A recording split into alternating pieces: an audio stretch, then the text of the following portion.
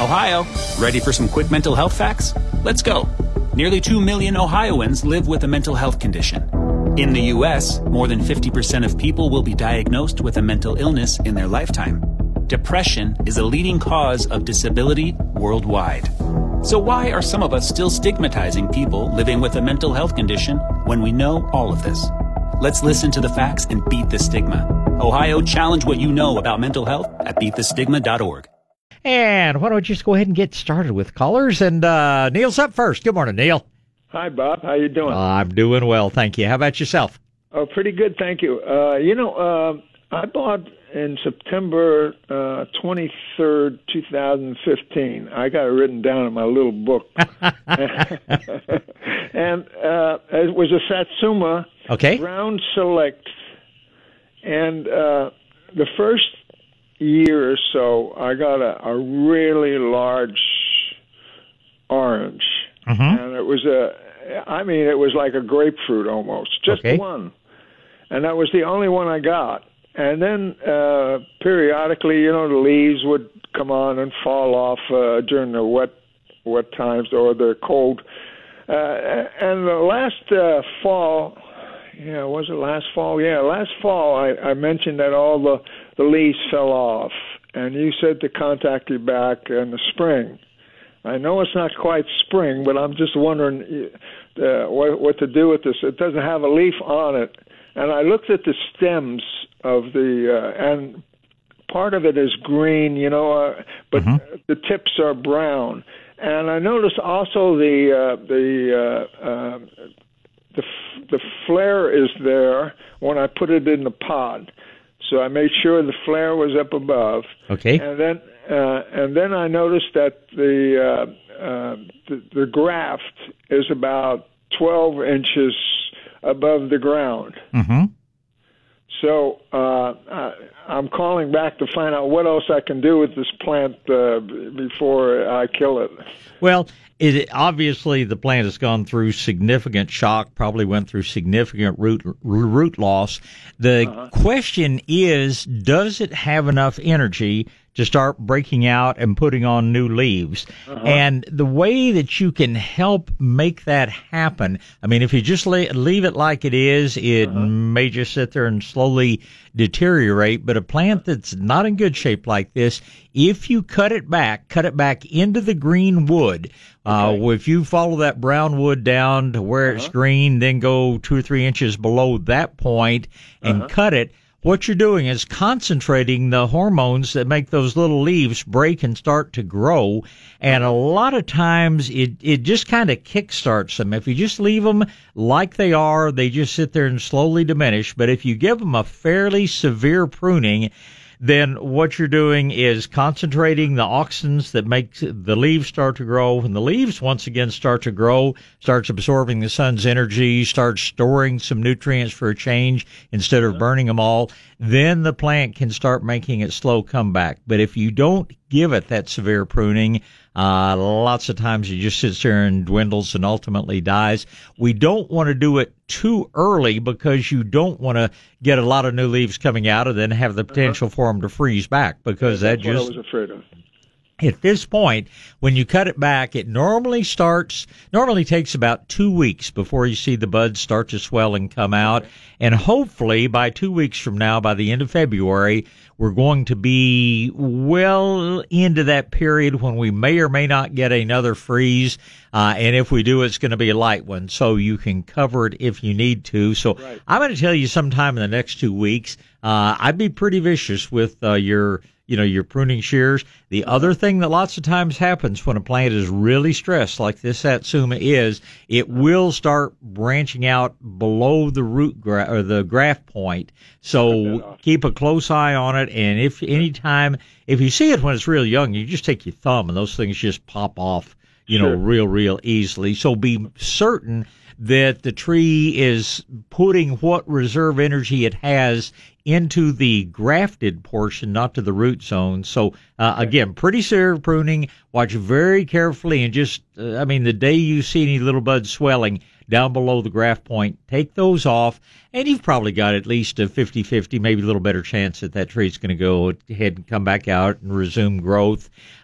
You can help it, of course, mist the tree itself with little Garrett Juice, little Super Thrive, little Has to Grow in there, because that tree's going to need the nutrients so that when it starts absorbing the sun's energy, it can start manufacturing the carbohydrates, and that's what it's all about, storing sugars and growing. Okay, so I should cut it now.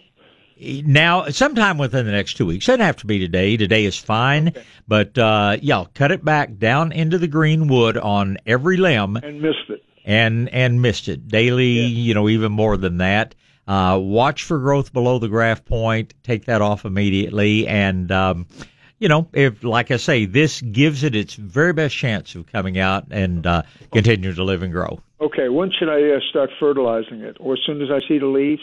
As soon as you start seeing the leaves, yes, you can start putting some nutrients on the soil that'll be taken up by the roots. But in the meantime, give it a little IV food. Put a little bit of nutrient in that that you're misting with. Okay. And you'll be kind of just feeding the top. I don't believe in a lot of foliar feeding because I think it leads to not having as good a root system. So this is going to be a temporary thing. Let's get it growing again. Let's get it off life support, and then we can get back to doing things like we usually do. Okay, great, Bob. One thing I wanted, a couple of weeks ago you were on some kind of safari out there. It's called buying trip. It's when we go out and stock up the nursery, right? Yeah, I wanted to call in, and you kept saying, I got an empty board now. Call in now. And I kept calling in. I kept get the busy signal. I said, my word, I've been listening to your program from the very start in the early morning. And I said, I bet he's on some kind of out-of-town program. And next time I see our operations manager, I'll tell him they ought to do like I have heard other stations and just say you're listening to a best of. And that would give the best thing. I mean, when Bruce Dooley was in town and things, used to get him to actually come into the station and sit in, but then they decided, well, Bruce moved out of town and they wanted to do the, quote, best of shows. But I'll mention to Greg that it would be a good idea to just start that out with your listening to a best of show. I'll pass that along, Neil. Okay, great. On Sunday, he did mention it, but not on Saturday. Well, different folks and different strokes, but yes. You get out and have a good weekend, and hope that old groundhog doesn't see a shadow today. Okay. Thanks, Neil. Bye. All right, Rita's turn. Good morning, Rita. Good morning, Bob. Good morning. I'd like to buy a ticket for safari. I think that would be so much fun. Oh, my God. You have no idea how many miles and miles we walk looking at junk. Roberta said it best one time. When we go to Atlanta, which is the biggest gift market probably in the world, certainly in the United States, they're like over 9 million square feet. That's over 200 acres of showrooms. And there's not one single thing in there that is essential for life. It is all things we tell ourselves we want, and 95% of it is just pure crud that it's just so poorly made and everything else. And that's why we go, you can't look at a picture and tell what quality something is. You've got to be able to touch it, to feel it. If you look at a head-on shot of a pot, you can't tell how thick the walls are or whether it's simply painted or pigmented. Anyway, it's not a vacation, but we and then we do it all over again. I was in Las Vegas we were in Las Vegas all of this last week. I left after Sunday's show and got back in last night, and Las Vegas is not my kind of place. I mean, about 30 minutes of the spectacle, but we did get out and do a little hiking. We got out and visited some nurseries and all, but we sometimes go to fun places to go to, both nursery and gift show, but believe me, it's a long way from a vacation. Now, I will admit that 1 week in the fall, when I sneak off to somewhere in the mountains to hike and fly fish, that's vacation. That's your vacation time. Yeah, and I'll bet you there are a lot of people out there half my age that can't keep up with me going up those mountains, but I'm just very thankful to be able to do all the things I do. So how's your world? Been a while since we talked. I know. It's been great. Santa brought me a second greenhouse. Oh, wonderful. Isn't that neat? And I've acquired another creature, 11-year-old little rescue, a miniature schnauzer, so you know who I'm seeing. Oh, my. Yes, yeah, our good friend that I get to visit with on Sundays. I know, and I'll see him on Monday. Very good. But just a couple of questions this morning. When you transplant Aspidistra, like I did last spring, is there a horticultural way to keep them standing up straight? Because I had rocks to hold them up straight, tomato cages, stakes, because the leaves are so big and there's not a lot of root. So are you supposed to cut the leaves in half? Yes, you do cut the leaves in half. And, if you are able to take bigger clumps, they will stand up a little bit better. But Aspidistra grows off of a rhizome, as you well know, kind of like a German iris does. And if you've just got one skinny little, soda straw sized rhizome and that big sail sticking up, even cutting half the leaf off may or may not, be enough to help stabilize it. You can, because, the rhizomes of Aspidistra are underground, and you can plant them a little deeper in the pot. You can cover those things with an inch of soil instead of putting them right up near the surface where they originally were.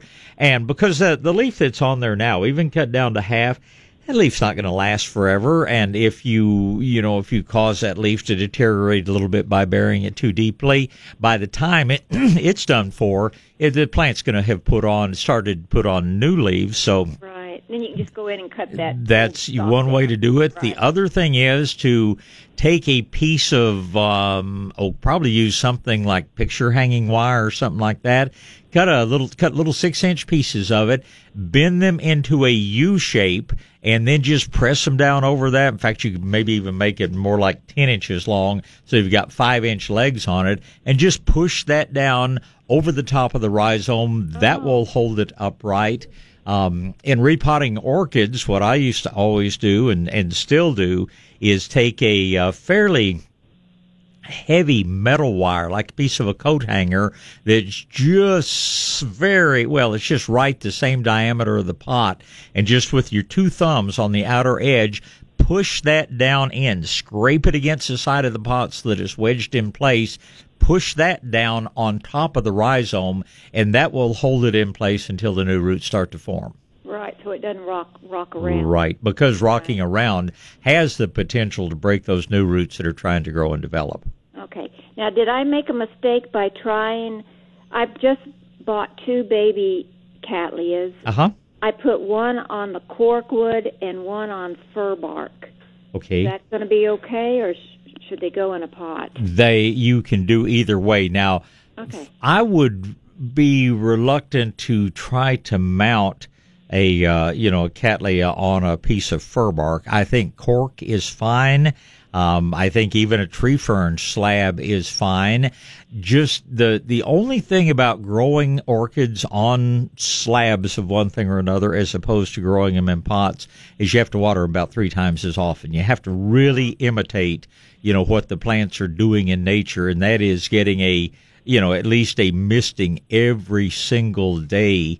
And of course, cattleyas with their pseudobulbs, which are just organs for water storage, they're not going to suffer as much if they dry out as some of your vandas, some of your phalaenopsis, some of the orchids that don't have pseudobulbs. Uh-huh. Those, it's just you run the risk of losing them if they get very dry at all. Cattleyas, cattleyas are tougher. They're not as tough as, some of the big old huge bulbed oncidiums and things like that. But, they are a little tougher. They grow beautifully on, tree fern fiber or, on cork or something like that. But you've got to be there to water them every day. day in, day out, and, at least wash them down. The other thing I was noticing, because as you've heard me say, I also have a new greenhouse, which took some months to build and some months longer waiting for the Blasted Power Company to get power to me. So I am also resupplying a new greenhouse, and I'm looking at, at how much residue I'm building up on the leaves from my high calcium water. So one of my projects before I get real busy this spring is get a couple of my rainwater catchment tanks in there so that I'll have a little bit more calcium-free water and keep the leaves a little prettier looking. Yeah, I've got one of those 100-gallon plastic, like horse troughs. Yeah. Because I went from the galvanized to the plastic, and so that's where my rainwater is. And my mosquito larvae for my fish, my tropical fish. There you go. Serve 2 pots. Okay, one last question. And I don't know, this doesn't really pertain to plants. I was out not long ago. It was cool out, so I had kind of a heavy knit pullover top. Whatever stung me came through that heavy knit top. Mm-hmm. It was like 10 wasps at once. I mean, I never saw it, but I never saw it land on me, but it slammed into me and stung. Have you got any idea what that would have been? And you're sure it wasn't actually in the pullover? No. Because I got stung in the middle of the night a year or so ago with a scorpion deciding to walk across my pillow. And by the time I got the light on, that little SOB was, 6 feet away and hightailing it out of there. He didn't make it, I'm happy to say. But a scorpion is the most common thing, and you would be amazed. I know Roberta a few years ago had one fall out of a light fixture, above the bed, got into her nightshirt or whatever she was wearing and stung her like 3 times. Oh, my God. And she said she came out of that almost immediately and never did find the scorpion. So my guess is a scorpion. There are various flying creatures, of course, that will do that. Some of these, and believe it or not, the paper wasp will give you a nasty jolt, but things like the so-called cicada killers, and there is a wasp that paralyzes grasshoppers and drags them off. They say, thank God I've never experienced it, but they say the sting of one of those things is like 10 paper wasps getting you all at once. So, but a scorpion is my first suspicion. And like I say, those little guys, if you've ever seen a scorpion run, I turned on the light in my barn recently, and one of them went flying up the wall. And I mean, that thing ran almost as fast as a lizard. So that's my guess as to what you were dealing with. Okay, because one year I had one get me on the leg. I had to go to the ER because what happened, it had gotten me on the nerve running on that shin. That's what the doctor said. But anyway, I didn't know if you had any idea what that thing was. That's my best guess. Yep. Okay. Well, anyway. Don't do it again. Let's let you go, and you have a great week, and I'll be listening. And what's your new baby's name? Sally Mae Bark. Sally Mae Bark. Yes, that sounds very... May as an M-A-E. Sally Mae Bark, yeah. Yeah, and I bet Sally does bark. There you go. She does. And she's about 11 years old and was in really, really bad shape. Well, I tell you, Dan and I may talk about you tomorrow. You get out and have a good day today, Rita. Right. It's good to talk to you. Take care, Bob. Goodbye. Bye. All right, next up is Mimi, and then it'll be Carol. Good morning, Mimi.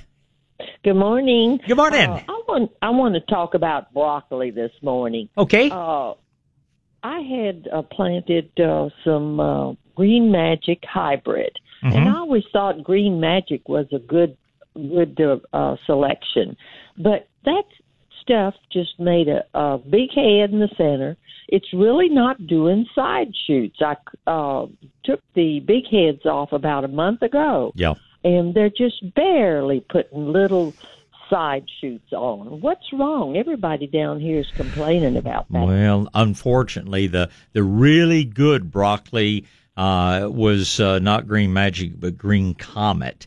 And Green Magic is, it is their replacement, but it is not nearly as good.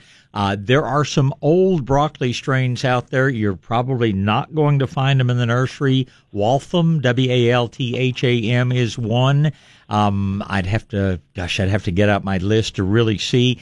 But what you're going to have to do, if you really want those that branch heavily after the first head, you're probably going to need to go to Baker Creek Seeds or Seed Savers Exchange, or one of the older seed companies that does still have some of the old varieties, and they're always going to be better. But you have to realize the seed producers, the hybridizers, they don't care a bit about you or me or most of the home gardeners or any of the home gardeners, because what do we plant? Maybe I plant 50 broccoli plants in a big year, a dozen plants in a small year. They want to make seed for the people that are planting 50,000 plants, and those are the commercial guys that just want that one big head, and then they're going to pull the plants up and start over. So the newer hybrid seeds are going to be not nearly as good for producing the side heads, but most of the older heirloom varieties, and there's several companies out there. Renee's is another one. I'm trying to remember. Botanical Interest is another seed line that we get. But go, in fact, here locally, David's Garden Seeds probably has some older varieties of broccoli, and those are the ones. They're mail order. You can go online and order, and David will send it out to you probably the same day. But those are what you're going to have to do, or get away. Even Green Magic. Green Magic is better than, I'm trying to remember the other new one. I just don't fool with the new ones because they just don't, they don't branch well. But the older varieties are easy to start from seed. Don't direct seed them into the garden. Start them in your little pots, inside or on porch or whatever, and you'll get a nice little transplant in about 4 to 6 weeks. And that's what you're going to have to do to get those ones that go on producing heads. Yeah, that's what several of us were going to do. Somebody's going to order the seed, and we're going to distribute it. But can you, at another time, maybe list out the names of some other good ones then? I will do it. In fact, maybe one of these days I'll remember to bring in one of my catalogs from Baker Creek or somewhere like that. And we'll talk about it. But Waltham is one that comes to mind, and I'll just Top Crop is another one, I believe. Top Crop, okay. Yeah, and I'll try to give you a more extensive list. Okay. And one other thing, I purchased a orange tree last year, and I still have it in the container. It's about a 3-gallon container. Mm-hmm. Well, all my citrus is starting to do the blooming right now already. Yeah. Can I transfer it to a larger pot now, or do I want to wait? No, absolutely. It's not going to hurt. If you were digging it up and moving it, you would be damaging the roots, and that would not be necessarily a good thing. But where you're simply popping it out of one pot, putting it into another pot, the plant doesn't really know you've done anything to it. I mean, that's like either getting a 5-second exposure to cold air or getting a 5-hour exposure to cold air. The plant's not really even going to know you've done anything. You're just popping it out of one pot, putting it into another pot. And that's what that's just repotting is all you're doing. You're not really transplanting. I guess we get down to semantics is exactly what's meant by those, but you're not damaging the roots and going from one pot to another the way you would be digging it up out of the ground and moving it somewhere else. So do that anytime. The plant doesn't even know you've done it. Okay, and what kind of soil do I want to add to it? Can I just use compost? I have some of my own that I made.